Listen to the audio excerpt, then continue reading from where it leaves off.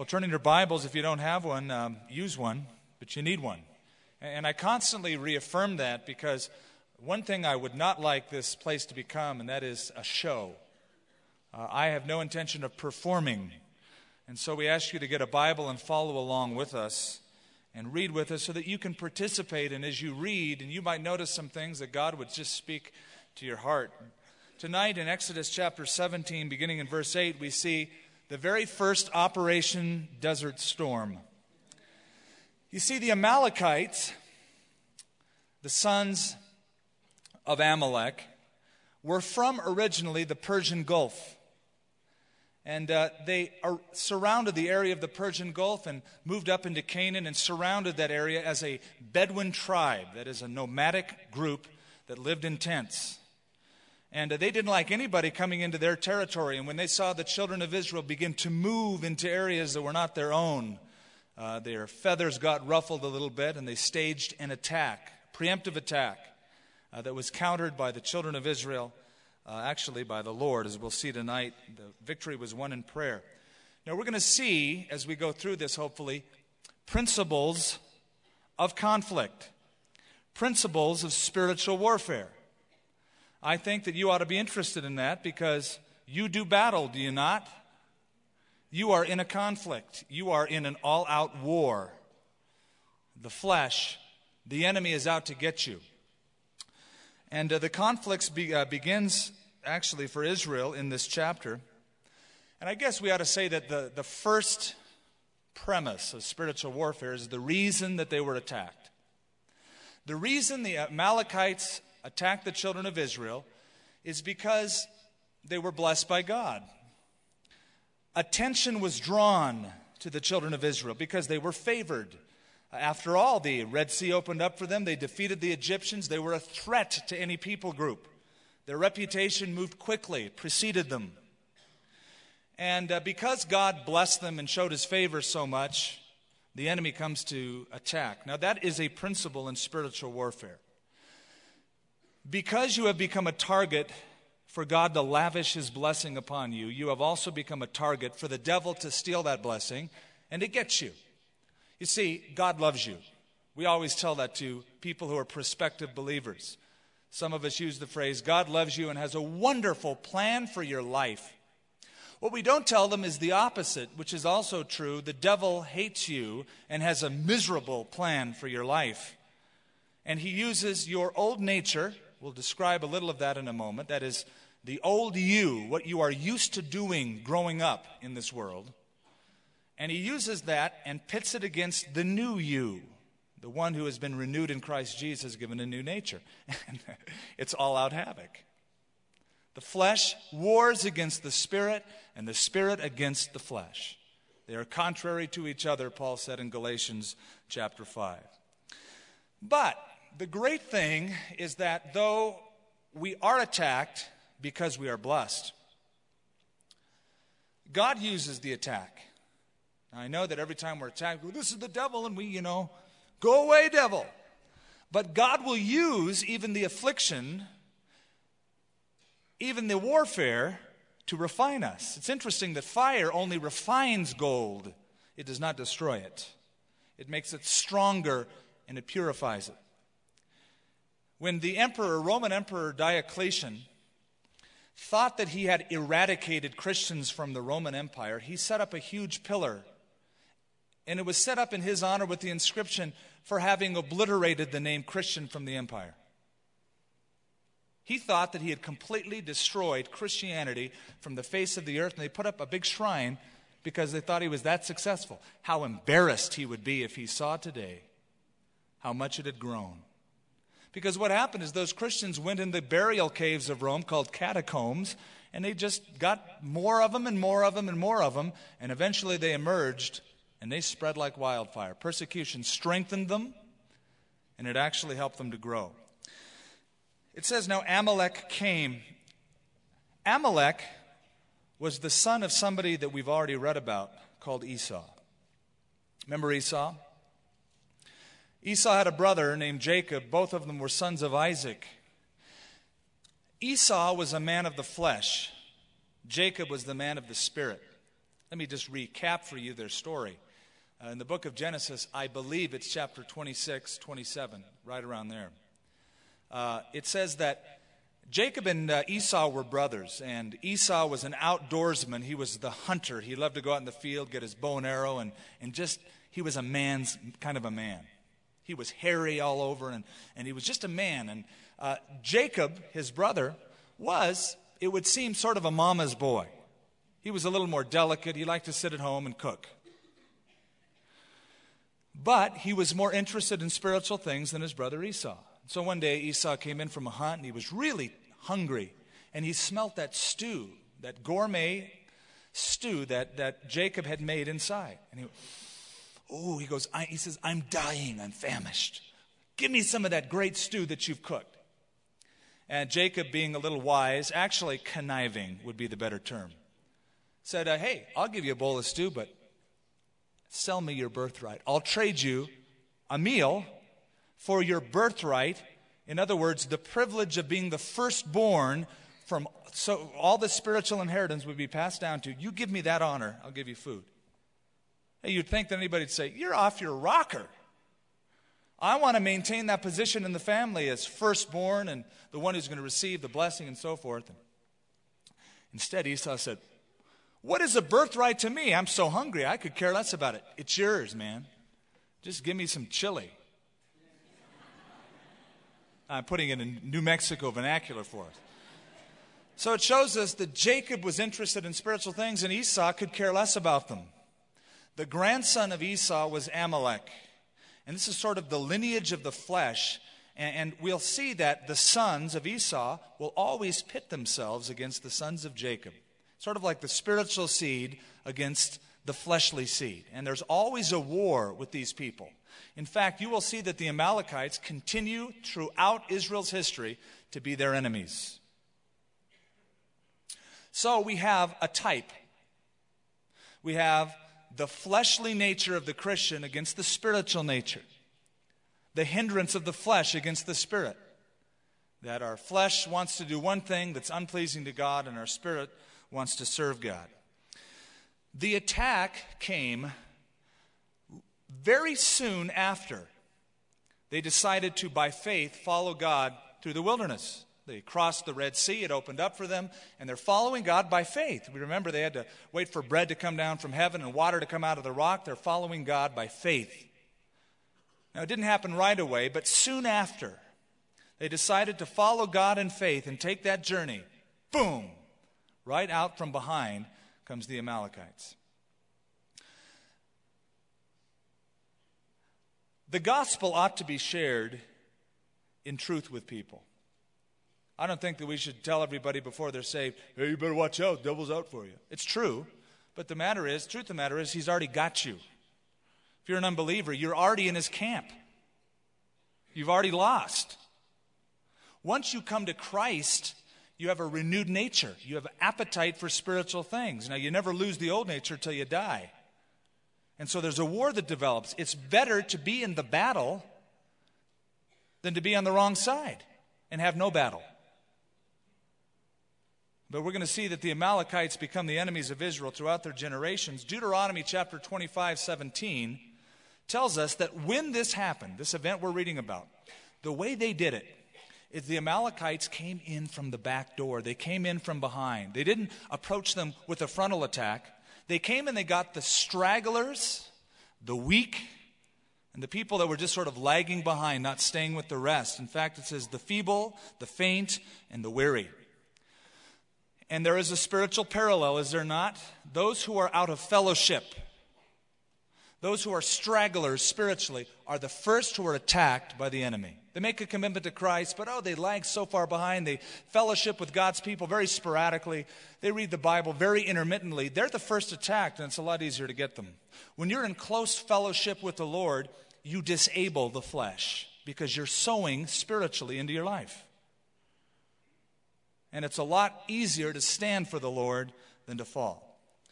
Now, we read about, as we have verses 1 through 7, that they're in Rephidim, which, as we said last week, is that the upper part of the largest oasis in the Sinai Peninsula, the oasis of Faran. a green place, a beautiful place, and while they were there, shortly after that, they were attacked. Now, the children of Israel complained to Moses and Aaron consistently, and they're asking Moses to do for them what only God could do for them. Moses was unable to be all that they expected. We're going to find out, actually, in the next chapter, just how true that is. And so they cry to Moses to provide what only God could provide.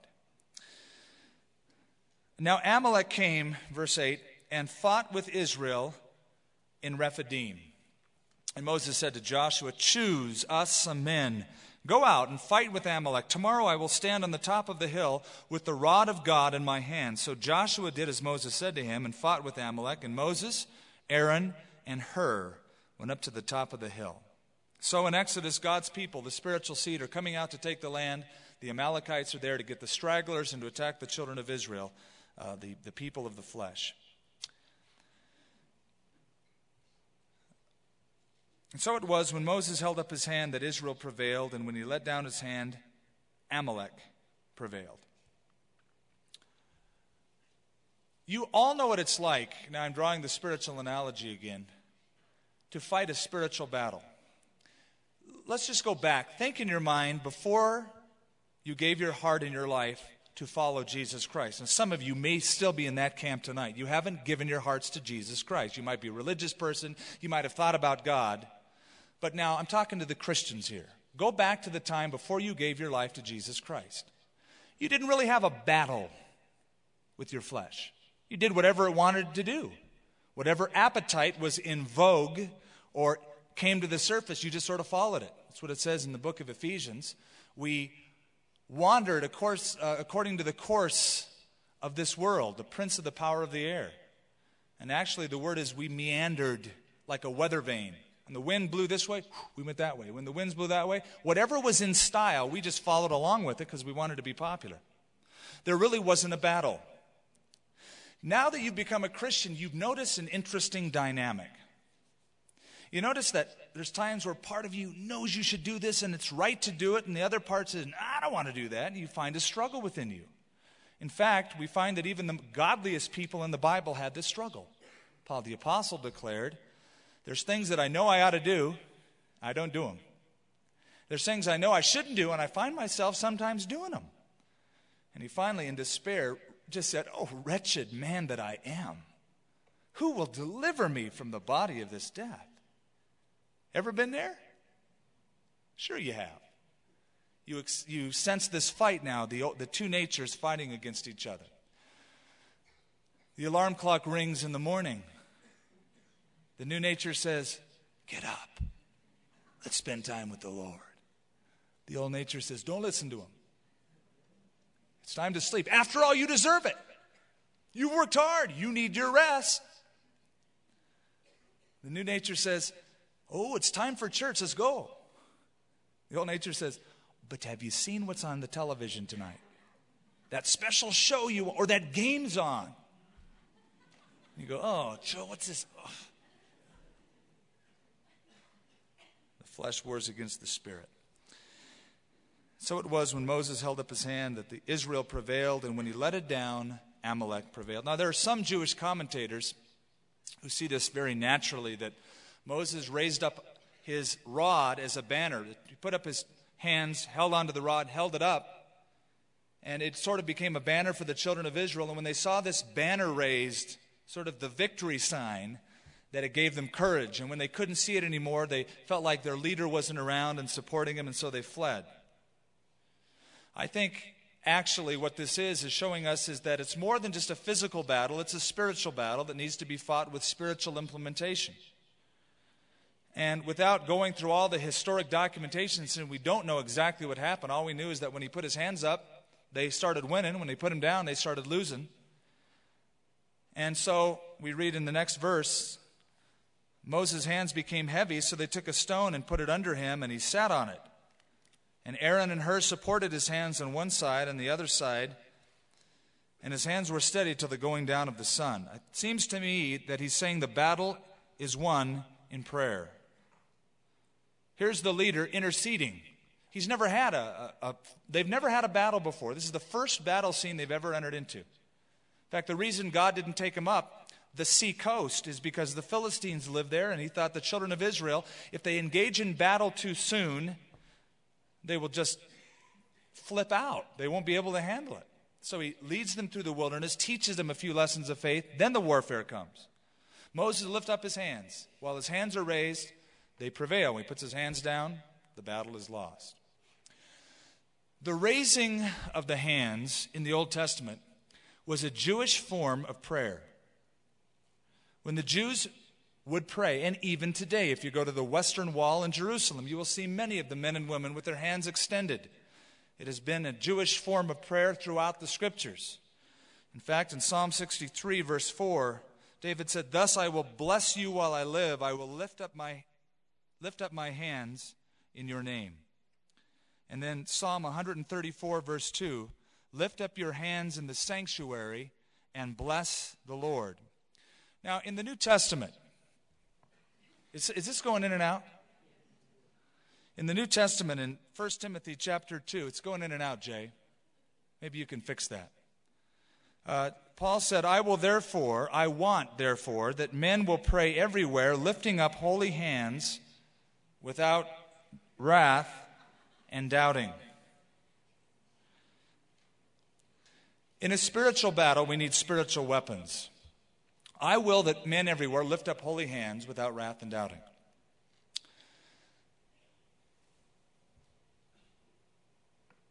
I have things to say about this. I'm trying to figure out exactly where to start. The raising of hands among Christians is in some circles expected and in other circles frowned upon. I know people who, when they see others worshiping with their hands raised, they go, God, look at that guy's got a little wild over there. Who knows what they'll do next? They might start rolling down the aisles. Don't give them a chandelier, they'll swing on it. And some see it as absolutely radical and fanatical. And the Bible says, Paul said, I wish that people would do that. Raise up holy hands. There's nothing wrong with it. Now, if you don't feel comfortable doing it, it really doesn't matter. The form of prayer is really unimportant. It's the heart that's important. But often when the heart is bowed in ecstasy before God, often the body follows and there's the raising of the hands. It should always be done thinking of others at the same time, done decently and in order. But there's nothing wrong with it. I just wanted to set your heart at ease. If you felt an impulse in your heart, but you've been sort of programmed, it's kind of weird, try it. In fact, it just seems kind of goofy to sing songs like, I lift my hands up, and just kind of put your hands in your pocket while you're singing that. I mean, if you say that you're doing it, you might as well do it. But again, the form of prayer is not as important as the heart that's put into prayer, the spiritual aspect of it. I told you about the three ministers that were having a little argument about the best position of prayer. And one minister said, the best position of prayer, the holiest position is on your knees. It shows that you're humble. Other minister said, I disagree. The best form of prayer is sitting down with your hands folded, eyes closed, head down. Other minister said, both of you are wrong. The best form of prayer is prostrate, flat down before the Lord. That's the holiest and best form of prayer. And there was a telephone repairman in the background and said, gentlemen, I got to disagree with all of you. The most effective prayer I ever prayed is when I was dangling 40 foot off the ground from a telephone pole. I prayed like I've never prayed before. So the form doesn't matter, but the heart does. Notice the mention of Joshua in verse 10. Keep him in mind. He is the captain, it seems, in this army, and he becomes the successor of Moses later on. Now, we also see in this a type of Christ. He ever lives to make intercession for us. Right now, in heaven, at the throne of the Father, you've got Jesus praying for you. He is always living to make intercession for you. Unlike Moses, he doesn't get tired of it. His hands don't get weary and fall down. He ever lives to do that. But in verse 12 we read, but Moses' hands became heavy, and so they took a stone, put it under him. He sat on it. I like that. This is very practical. When I was a kid, I used to go to church with my parents, And part of the service, you had to kneel on these horrible kneelers. Seems like they were designed by somebody who just wanted you to get bad knees and to inflict pain. I'd kneel on this thing. Oh, let this thing get over with. It took all my attention away. And I find that for me, the most comfortable form of prayer is when I'm sitting down or I'm taking a walk. And I don't feel guilty because my knees aren't aching and I haven't been there for hours and they're bleeding and I got to crawl up steps to make them bleed. I think you ought to be comfortable. You ought to enjoy your time with the Lord. And I find for me when I'm taking a walk and studying His creation that the thoughts and the prayers naturally arise and erupt from my heart. And, pray when you're driving. I do constantly. And don't close your eyes when you do that. Keep your eyes open. I rarely pray when I'm lying down. Now, sometimes I'll do it, just say, "Good night, Lord." But I don't have any serious prayer when I fall down. I don't reserve my time of prayer for the evenings. Because I know that when I get too comfortable, I'm just going to doze off. I'm going to be resting in the Lord till morning. So I just do it when I'm awake. But Moses' hands became weary. They sat him on a stone. And Aaron and Hur supported his hands, one on one side, the other on the other side, and his hands were steady until the going down of the sun. Oh, how accurate a picture this is of how easy it is to get weary when we pray. It's hard. One of the things I've been asking the Lord about personally this year is that my prayer life would take a more serious, disciplined tone. It's just something that I've seen that I need more than ever before. Is the longer I walk with Him, the necessity to fight the battle in the spiritual realm. It's very easy to get weary in well-doing. Peter and John and James were in the Garden of Gethsemane. Jesus said, "Stay here and pray." What did they do? They snoozed. They were sawing logs when Jesus came back. He said, "Can't you pray with me 1 hour? The spirit is willing, but the flesh is weak." It's so easy to get weak in prayer. And here's another issue of spiritual warfare. If there's one area that the enemy would like to completely knock out, it's your communication center with God. It's your prayer life.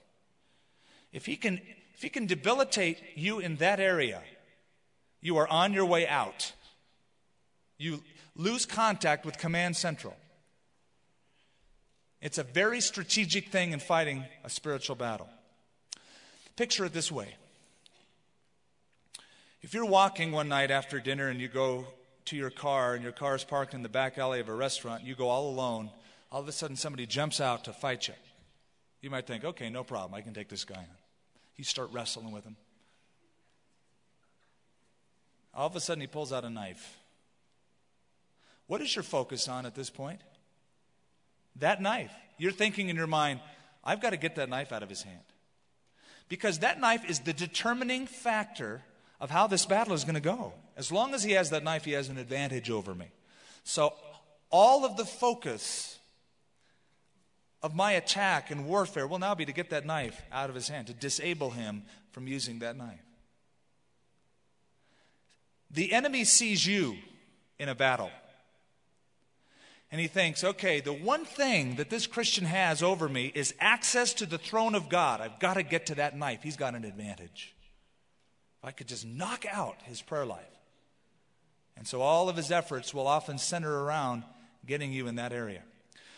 For a fascinating reading, I recommend to you the Screw Tape Letters by C.S. Lewis for insight into spiritual warfare. Absolutely a fascinating treatise. When I began to read it, I couldn't put it down, of how the enemy seeks to debilitate Christians. Verse 13.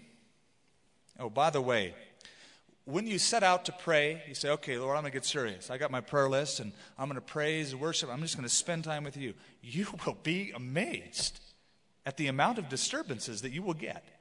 Just take that for granted. That's part of, I think, the strategy of the devil. The phone will ring like never before. Your mind will remember things that you couldn't remember for weeks. Like, where'd that come from? What do? Write it down, put a shit aside, and get back to what you're doing. In fact, sometimes it seems like the phone won't ring for days and days, and all of a sudden you sit down to pray, ring, ring, doorbell. You become Grand Central Station. It's almost a guarantee. If you're lonely and you want a phone call, you sit down and you pray, and it just rings off the hook. Now, I'm not recommending that. Joshua defeated Amalek and his people with the edge of the sword, and the Lord said to Moses, "Write this for a memorial in the book and recount it in the hearing of Joshua, that I will utterly blot out the remembrance of Amalek under heaven." Why? Because of unprovoked and inhuman attack, getting the stragglers, the faint and the weary. So God said, "No, mark this, and you tell Joshua, there's going to come a time where I want these people wiped out." And when did that time come? When a king named Saul was sent out to battle against the Amalekites. Remember that? 1 Samuel 15.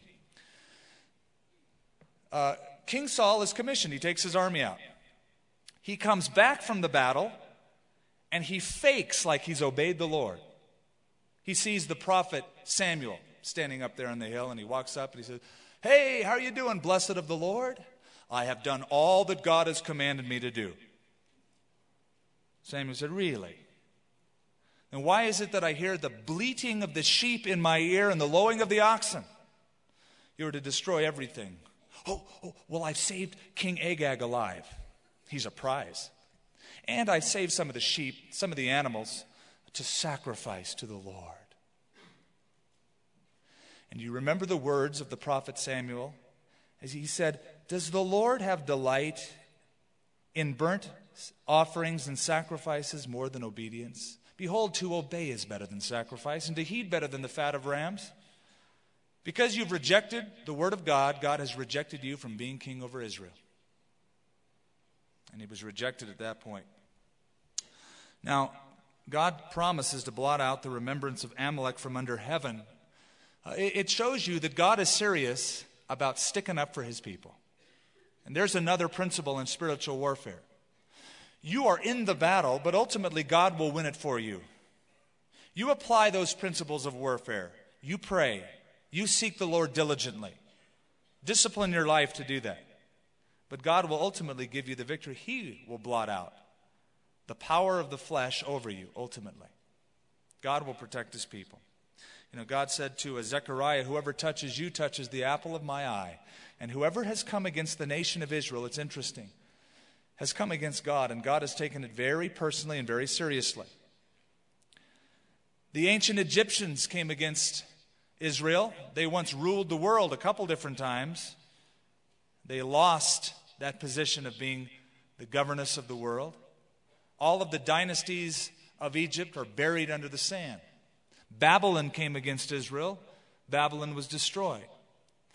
The Grecian Empire came against Israel. And the line goes on. God protects his people. And Moses built an altar and called its name, "The Lord is my banner," for he said, "Because the Lord has sworn, the Lord will have war with Amalek from generation to generation." Now, one day God will get rid of Amalek. I'm speaking spiritually. When will God get rid of your flesh? When you're with him in heaven. Now, here's the downside of spiritual warfare. You're always going to fight the battle here on earth. You will always have the flesh rise up and battle your spirit as long as you breathe the air on this planet. You say, "That's not good news. I want to be told that I have a plateau that I can reach where I won't sin anymore." Well, I'm not going to tell you that because it's a lie. We are imperfect. The battle continues. The flesh is strong until the day you're taken to heaven. However, you can have victory. And the more you set down in your life that pattern of obedience, the battle gets a little bit easier each time. Because the Lord has sworn, the Lord will have war with Amalek from generation to generation. Just a word about the Amalekites. I think that people have a few questions in their minds. They say, now, why would God be so harsh? Why would he say, utterly blot them out? And let me paint the story a little bit more in detail. And Saul comes back. And Samuel says, you didn't obey God. You're to wipe out everything, everyone, even the animals. It says that the prophet Samuel took a sword and hacked Agag into pieces. You go, ooh. In fact, it's such a gruesome text that the NIV decided to sort of ruin the text by simply saying he killed him. But the original text tells you how he killed him. He hacked him in pieces with a sword. A gruesome kind of a death in front of King Saul. Why would God command the complete annihilation of a race? Something we're going to discuss more in detail when we get to it, but let me just tell you what happened. Because they failed to disobey. You see, King Saul said, let him live. Give him a chance. Some of the Amalekites were spared. Later on in history, a woman named Esther becomes queen in Persia by the providence of God. And her uncle Mordecai refuses to bow down to a crazy, wicked fellow by the name of Haman. And Haman gets his feathers all ruffled, and he goes to the king and he says, I want you to make an edict, king. There's a group of people, the Jewish people, they're very obstinate, and they're going to ruin your kingdom. And so just sign this decree that we should annihilate every Jewish person. And history came so close to that edict being carried out. Guess who Haman was? An Amalekite. The Jewish people were almost completely annihilated because back in their history they failed to disobey God, and God knew that that would be the result. And the result eventually is that God's people were almost wiped out because of a failure to obey. I know that didn't completely answer the question. We'll get more to that as we get to the text itself in 1 Samuel. But apply that now to your flesh. Don't negotiate with your old nature, all right? There's only one edict for your old nature. Don't let it live. That is, don't let it usurp authority over the new nature. Paul said, I am crucified with Christ. Nevertheless, I live, but it's not I who live, but Christ who lives in me. Don't negotiate with the flesh. The flesh is going to say, okay, listen. I know I have a propensity toward alcohol, but I have a few friends at the bar. Now, I won't drink. I'll just go there and I'll sit down. I'll witness to them. I really want to see them say, don't even go. Close the door to that temptation. Close the door to those weak areas. Some of you are weak in certain areas, and you have to take more stringent measures than others. Some of you have a propensity towards certain desires, certain temptations. Some of you have a very strong sexual drive, and you have to say no to just letting yourself be in certain places and see certain things than others. Don't negotiate. Be crucified with Christ. Now, what's the best way for you to fight? When the flesh raises itself up, when the devil comes in like a flood, and you feel you're being drawn and tempted in certain areas. The best way to fight is not to say, come on, devil, I'll take you on. No. The best way to fight is to feed your spirit. Walk in the Spirit, and you will not fulfill the lusts of the flesh. Paul said in Romans 7, yield yourself to God as instrument of righteousness. So when you feel your body being tempted by the flesh, say, okay, Lord, at this time, show me what I can do to serve you.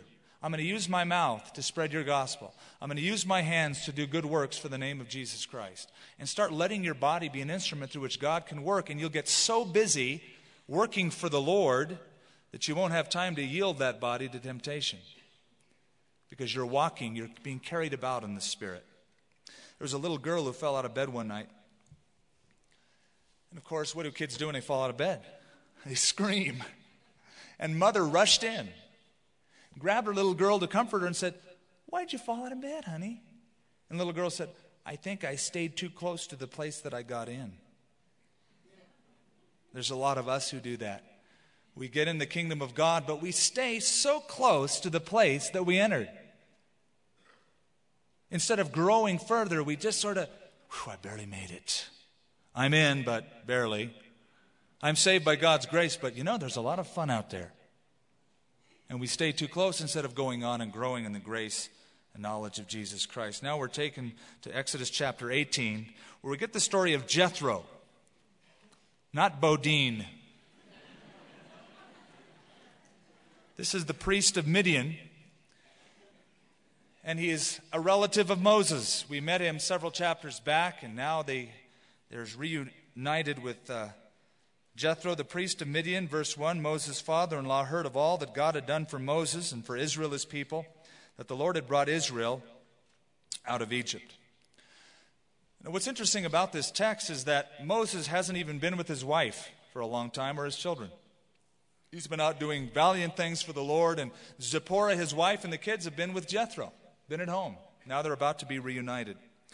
And as we get into this, there's a lot of lessons in chapter 18 for probably anybody, but especially those who live in such a fast-paced society as we live in today. Many of you live in the fast lane. Some of you are in business and you manage big corporations, and it's hard for you to budget your time and to let your time sort of take you where the duties want to take you rather than you just taking a hold of your schedule. And we learn a lot about prioritizing our relationship with God and our family as well as our business tonight in this chapter. We live in what has been called the aspirin age. It is an age of stress. There are so many demands and expectations, and let me bring it into the church. There are many demands and expectations of Christians that are unrealistic expectations. And because they are put in front of you, and you feel like you have to live up to them constantly, a lot of you have become depressed, pushed down. You feel like you're about to explode. It seemed like Moses was very close to that arena. Now, in the church, there seems to be a philosophy that exhaustion is next to godliness. We extol the hard-working individual. Well, we should, but we shouldn't extol the overworked individual. And some of us delight in being workaholics, and it's wrong. We need to learn to balance our life. Moses is away from his family. He's just completely involved in the work of the Lord, and he's coming really close to a place where he shouldn't be. And Jethro, his father-in-law, picks up on this and gives us some very timely advice. I've heard people say often, I say, they say, I'd rather burn out for Jesus. I want to just burn out for Jesus. And they keep saying that. One day they will burn out for Jesus, and there'll be no good for Jesus on this earth. Well, I'd rather burn out than rust out. Why? Either way, you're out. Why not maintain the right pace and stay in as long as you can? Burning out is not a virtue. I don't believe in burnout. I believe that you ought to do what God called you to do, no less, no more, and don't let anybody bug you about it. Just do what God called you to do, and you won't burn out. There's a book out called The Executive Stress Manual, and the authors measure stress in what they call life change units, and they say that if you have between 200 and 299 of these in 1 year, you're going to have a nervous breakdown. That's what they say. That's how they gauge it. I'm not going to read it all to you, but I copied a little bit. They say, number one, the death of a spouse would give you 100 life change units from that experience. Divorce would give you 73. Marital separation from a mate, 65. Detention in jail or another institution, 63. Death of a close family member, 63. Major personal injury or illness, 53. Getting married, 50. Being fired at work, 47. Vacation, 42. Oh, it's hard to be on vacation. Christmas, 43. I found that really intriguing. Christmas gives you 43 life change units. Troubles with the boss, 23. Major change in working hours or working conditions, 20. Change in residence, 20. Changing to a new school, 20. Now imagine Moses. Talk about changing where he's living. He's doing that constantly. His kids are being uprooted. His family's being uprooted. He's going through so much stress. And he's just becoming more and more involved in the work. And Jethro sees that it's not good. Jethro, Moses' father-in-law, took Zipporah, Moses' wife, after he sent her back with her 2 sons, of whom the name of one was Gershom, for he said, I've been a stranger in a foreign land. And the name of the other was Eleazar, for he said, the God of my fathers is my help and delivered me from the sword of Pharaoh. And Jethro, Moses' father-in-law, came with his sons and his wife to Moses in the wilderness where he was encamped in the mountain of God. Now Egypt is behind them. The miracles of deliverance are over. And Moses just sort of settles into the 9 to 5. He just sort of settles into that routine of working hard before the people. Except, imagine, put yourself in his position. The children of Israel are a huge group of transients. 2.5 million, and Moses is their pastor. No, thank you. Imagine being the leader for the population 5 times the size of Metro Albuquerque, who complain a lot of the time. Now he gets this unexpected visit from his father-in-law. Ever had one of those? From out of nowhere, the in-laws come. And they can become outlaws if we don't watch it. Fortunately, God has given me a wonderful father-in-law. I never have to worry about that. Do I?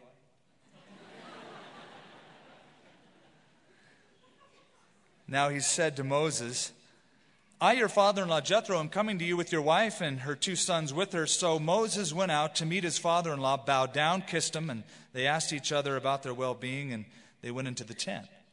Now the typical custom of greeting in those days, and probably what Moses and Jethro did, is they saw each other, and before they met, they bowed, touched the forehead to the earth, got up, kissed each other's hand, and then kissed each other on both sides of the cheek. That was the common Semitic greeting, being Bedouins in those days. Moses told his father-in-law all that the Lord had done to Pharaoh and to the Egyptians for Israel's sake, all the hardship that came upon them on the way, and how the Lord had delivered them. And then Jethro rejoiced for all the good which the Lord had done for Israel, whom he had delivered out of the hand of the Egyptians. And Jethro said, Blessed be the Lord, who has delivered you out of the hand of the Egyptians, out of the hand of Pharaoh, and who has delivered the people from under the hand of the Egyptians. Now I know that the Lord is greater than all the gods, for in this very thing in which they behaved proudly, he was above them. Then Jethro, Moses' father-in-law, took a burnt offering and sacrifices to God, and Aaron came with all the elders of Israel to eat bread with Moses' father-in-law before God. What is interesting is that when this reunion comes about, the first thing Moses does is not spend time with his wife and kids, but spend time with his father-in-law, telling him all about his ministry. Now, it sounds good. This is what God has done, but I think it's a danger sign. He's been separated from his family for a long time, but he wants to impress this priest. Hey, let me tell you how God has used me. Instead of saying, hey, Jethro, I'll see you later. I haven't seen my wife and kids for a while. I want to be with them. The first thing he does is share with Jethro, his father-in-law. Ministry is very exciting and very demanding. And if you're involved in it, it can be very dangerous if you have not learned how to balance demands and the excitement of ministry with what is most important, and that is the relationships of those who are the closest to you. If you are thinking about getting into the ministry, and we have many young men at the church who are, set your foot down immediately as you get into the ministry. Say, this is my wife, these are my children, and my first ministry is to them. If I spend all the time pushing them aside and ministering to everybody else who has a broken marriage, I'll have one, and I won't be good to anybody. So I'm going to nurture this relationship with my wife and children. That's going to make a few people angry because they'll demand your time. But this is an emergency.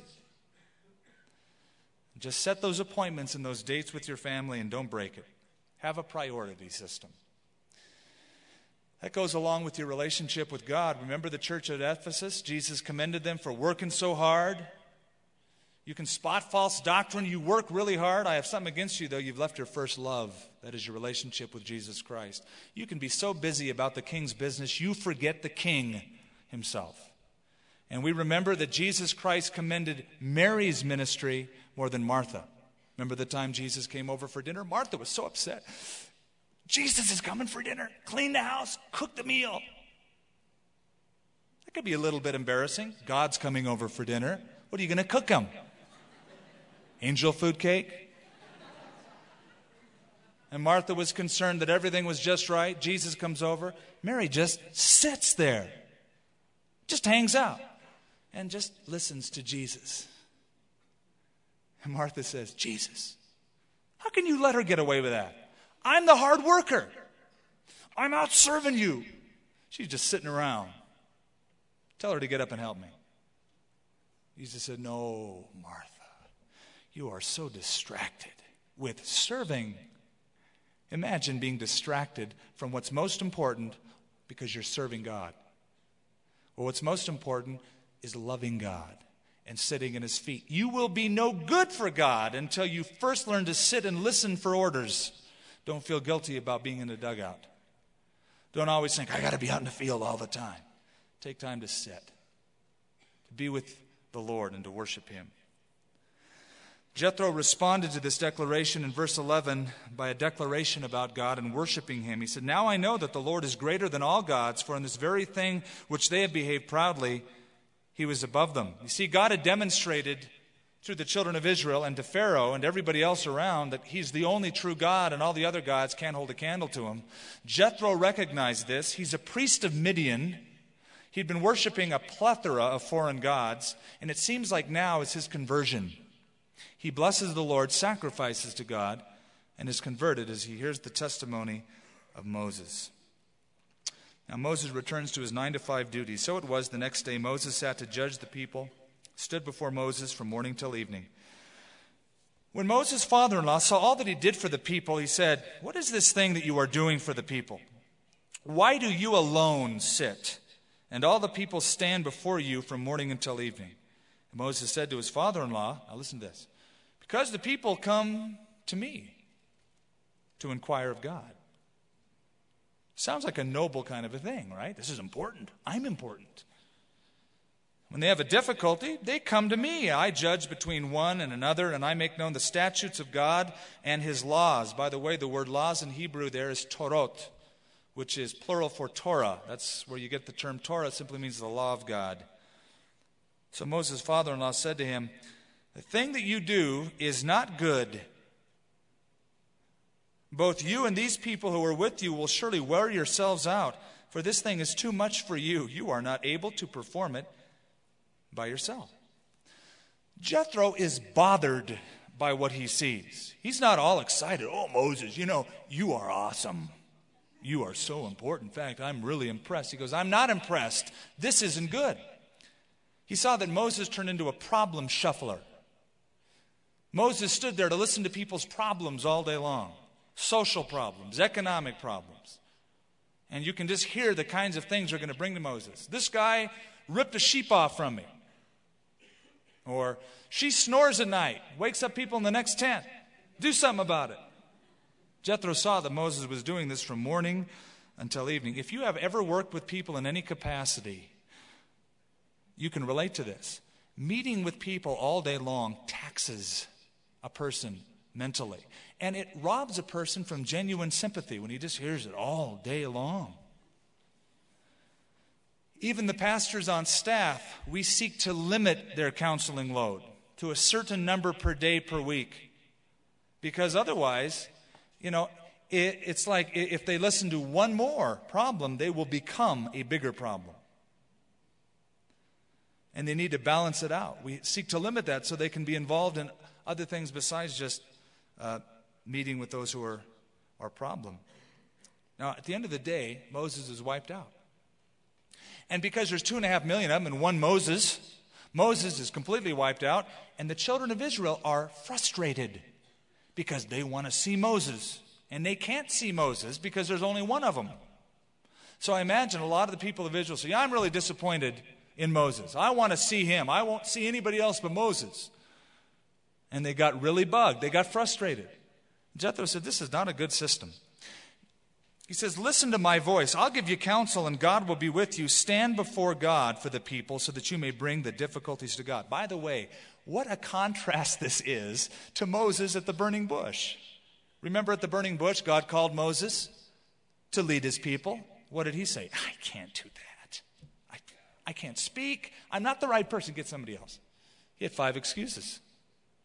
But now, he thinks he's indispensable. He's watched God use him a little bit. He's gotten a real big head, and he thinks he's the only one that can do it. And what he's doing is robbing other people who should be in the ministry of spiritual leadership because he's fulfilling all the positions in that fellowship. He thinks he's the only one that can do it. In verse 15, he says, the people come to me to inquire of God. He's sort of back to the old kill the Egyptian and bury him in the sand mentality. Remember that? I'm going to do this. I alone have the vision. And it ruined him.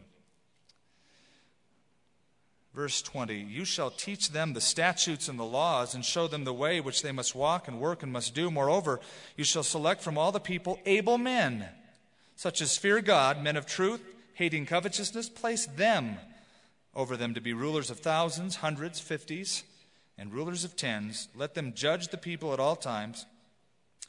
Then it will be that every great matter that they shall bring to you, but every small matter they themselves shall judge.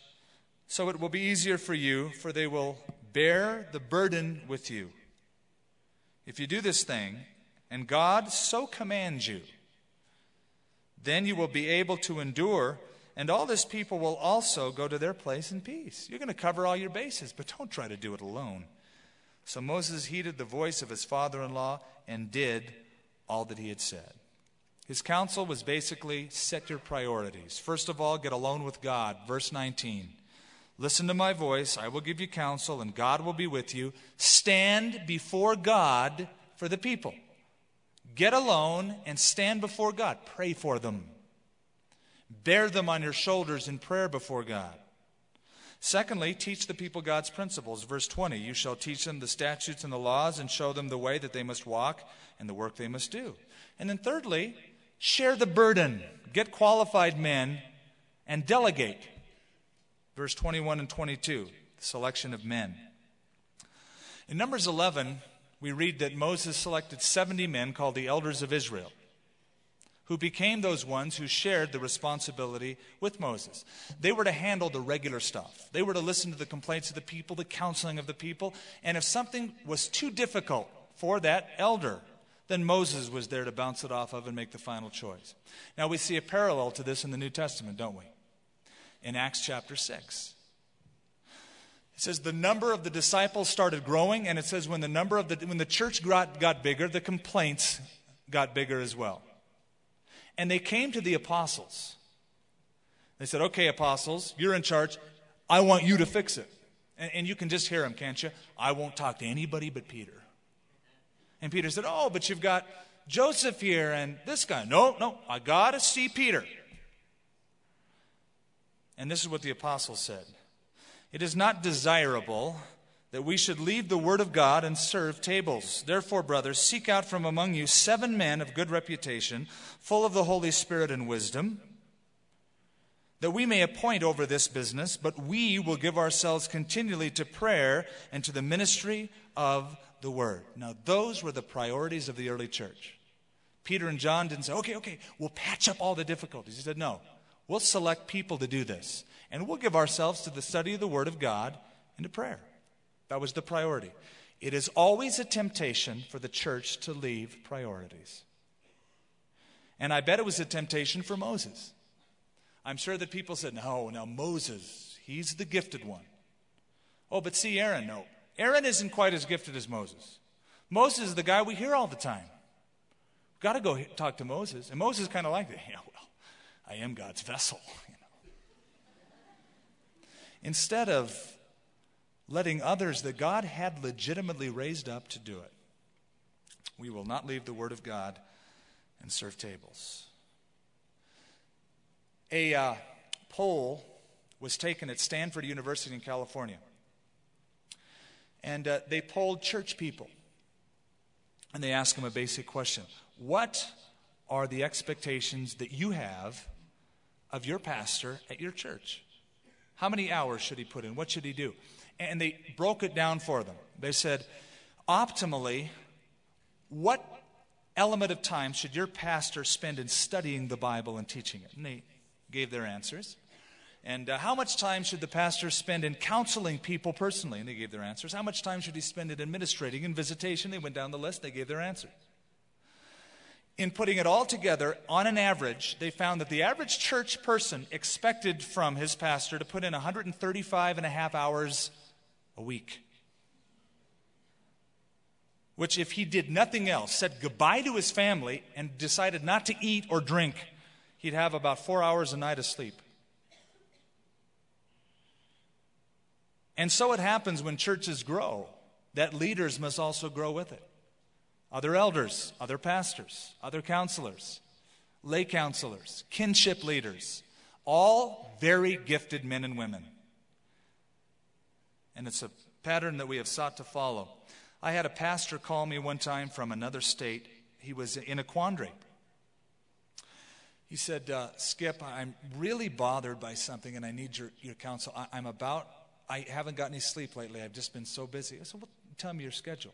He said, well, church is going good. It was growing, and I was preaching every Sunday, and then people wanted counsel from me, so I gave them counsel. Others wanted counsel, and it's gotten so busy that I've had to have my assistant pastor teach 2 Sundays in a row.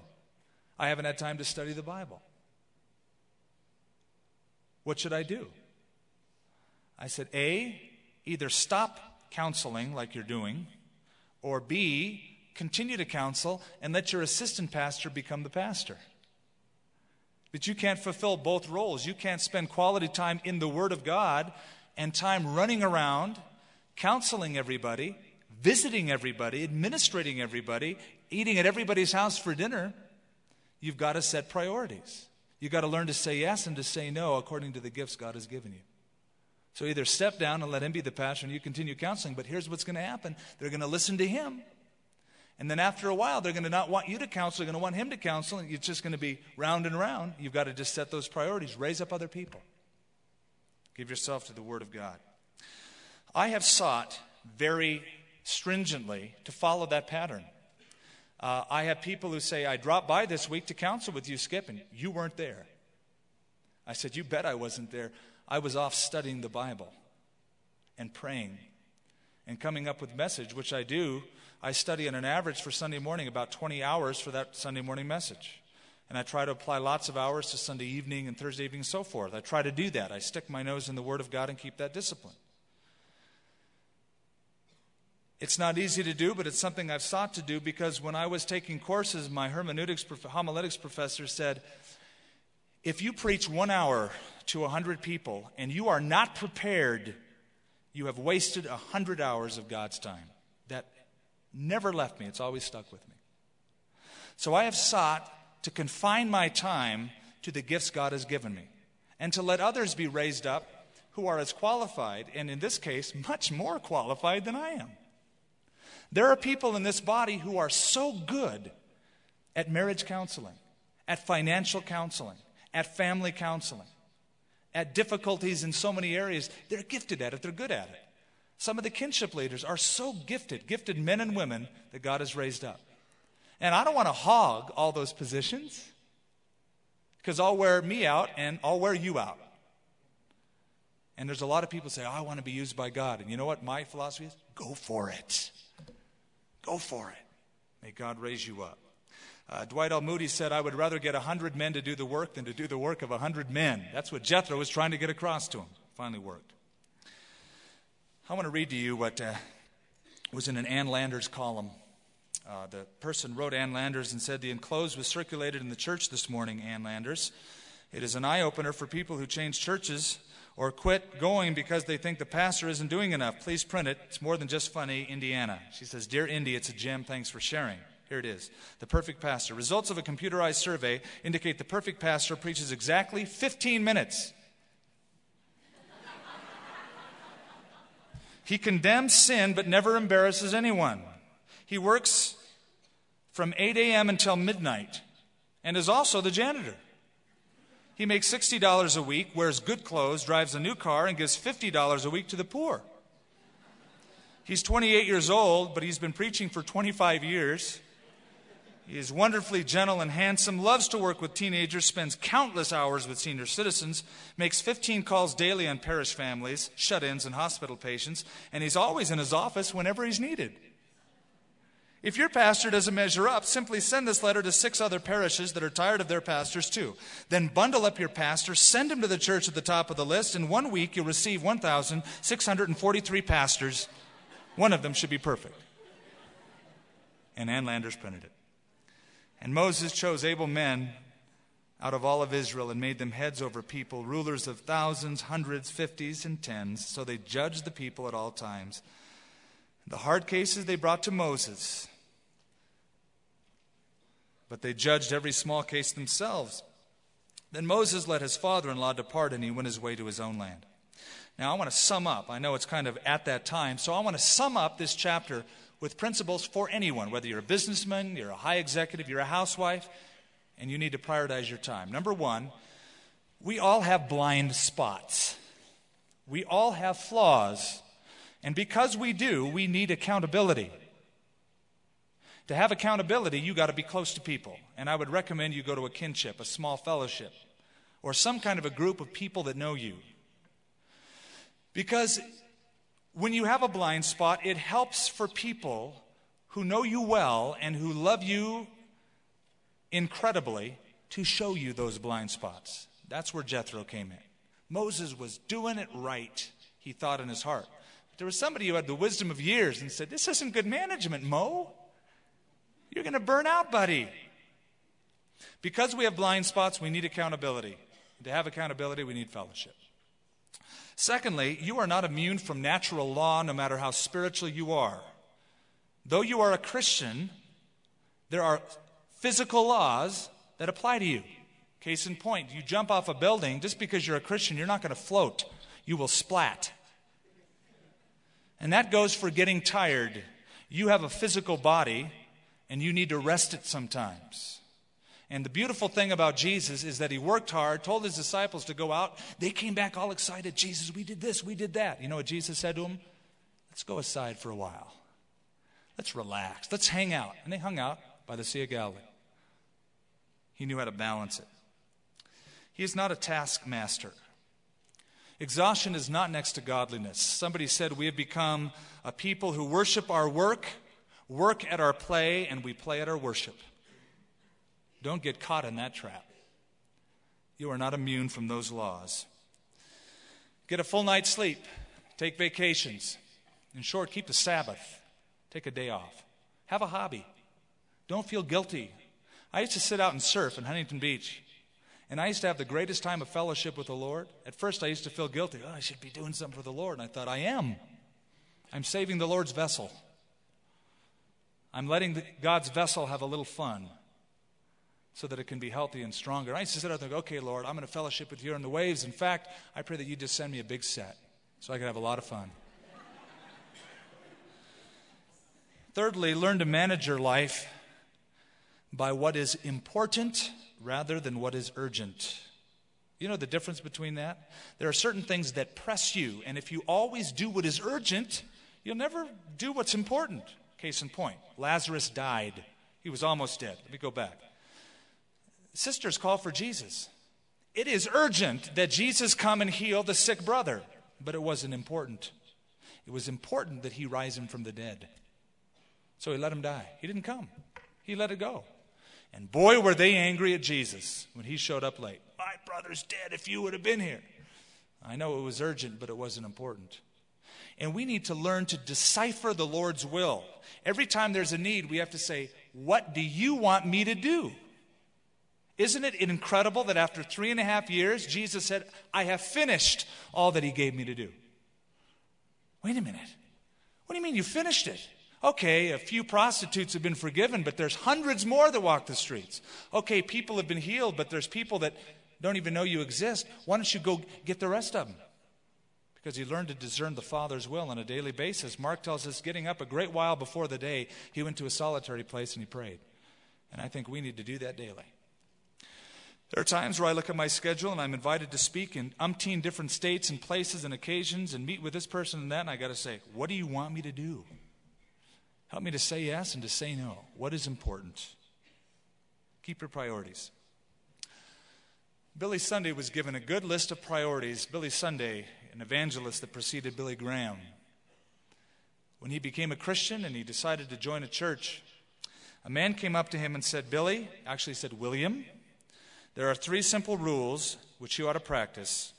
If you do, no one will ever be able to write backslider after your name. He said, take 15 minutes each day and let God talk to you. Allow 15 minutes to talk to Him, and then spend 15 minutes talking to others about Him. He decided to keep that sort of as a premise for the rest of his life. He'd get up in the morning, he'd talk to God about people, he'd let God speak to him through His Word, and he'd tell somebody about Jesus that day. And he just let the Lord lead him and set those priorities for him. If you are a single person tonight, set your priorities. God first and my relationship with Him. And then my relationship with others. If you're a married person, it's God first, it's your family second, not your business, not your ministry. Not your ministry. It is God, the family, the wife, and the children that God has given you. And then everything else. And let God just throw it into priority. I've told my son, and I hope to keep it that way. I said, Nathan, you have access into my office anytime. And of course, as you know, and he knows, and I know, he knows that, and he comes in and takes advantage of it. I let him come up to me when I'm counseling anyone. I've had people come up, counsel deep things, and Nathan throws his arms around me. And I don't want to say, don't do it. Now, there have been times where I've had to say, Nathan, this isn't appropriate. This is an important time. I need you to back off. For the most part, I focus on him. I never want him to grow up and think, my dad was a pastor. He talked to everybody else at church, but not me. I will not have that, even if it happens to offend a few people.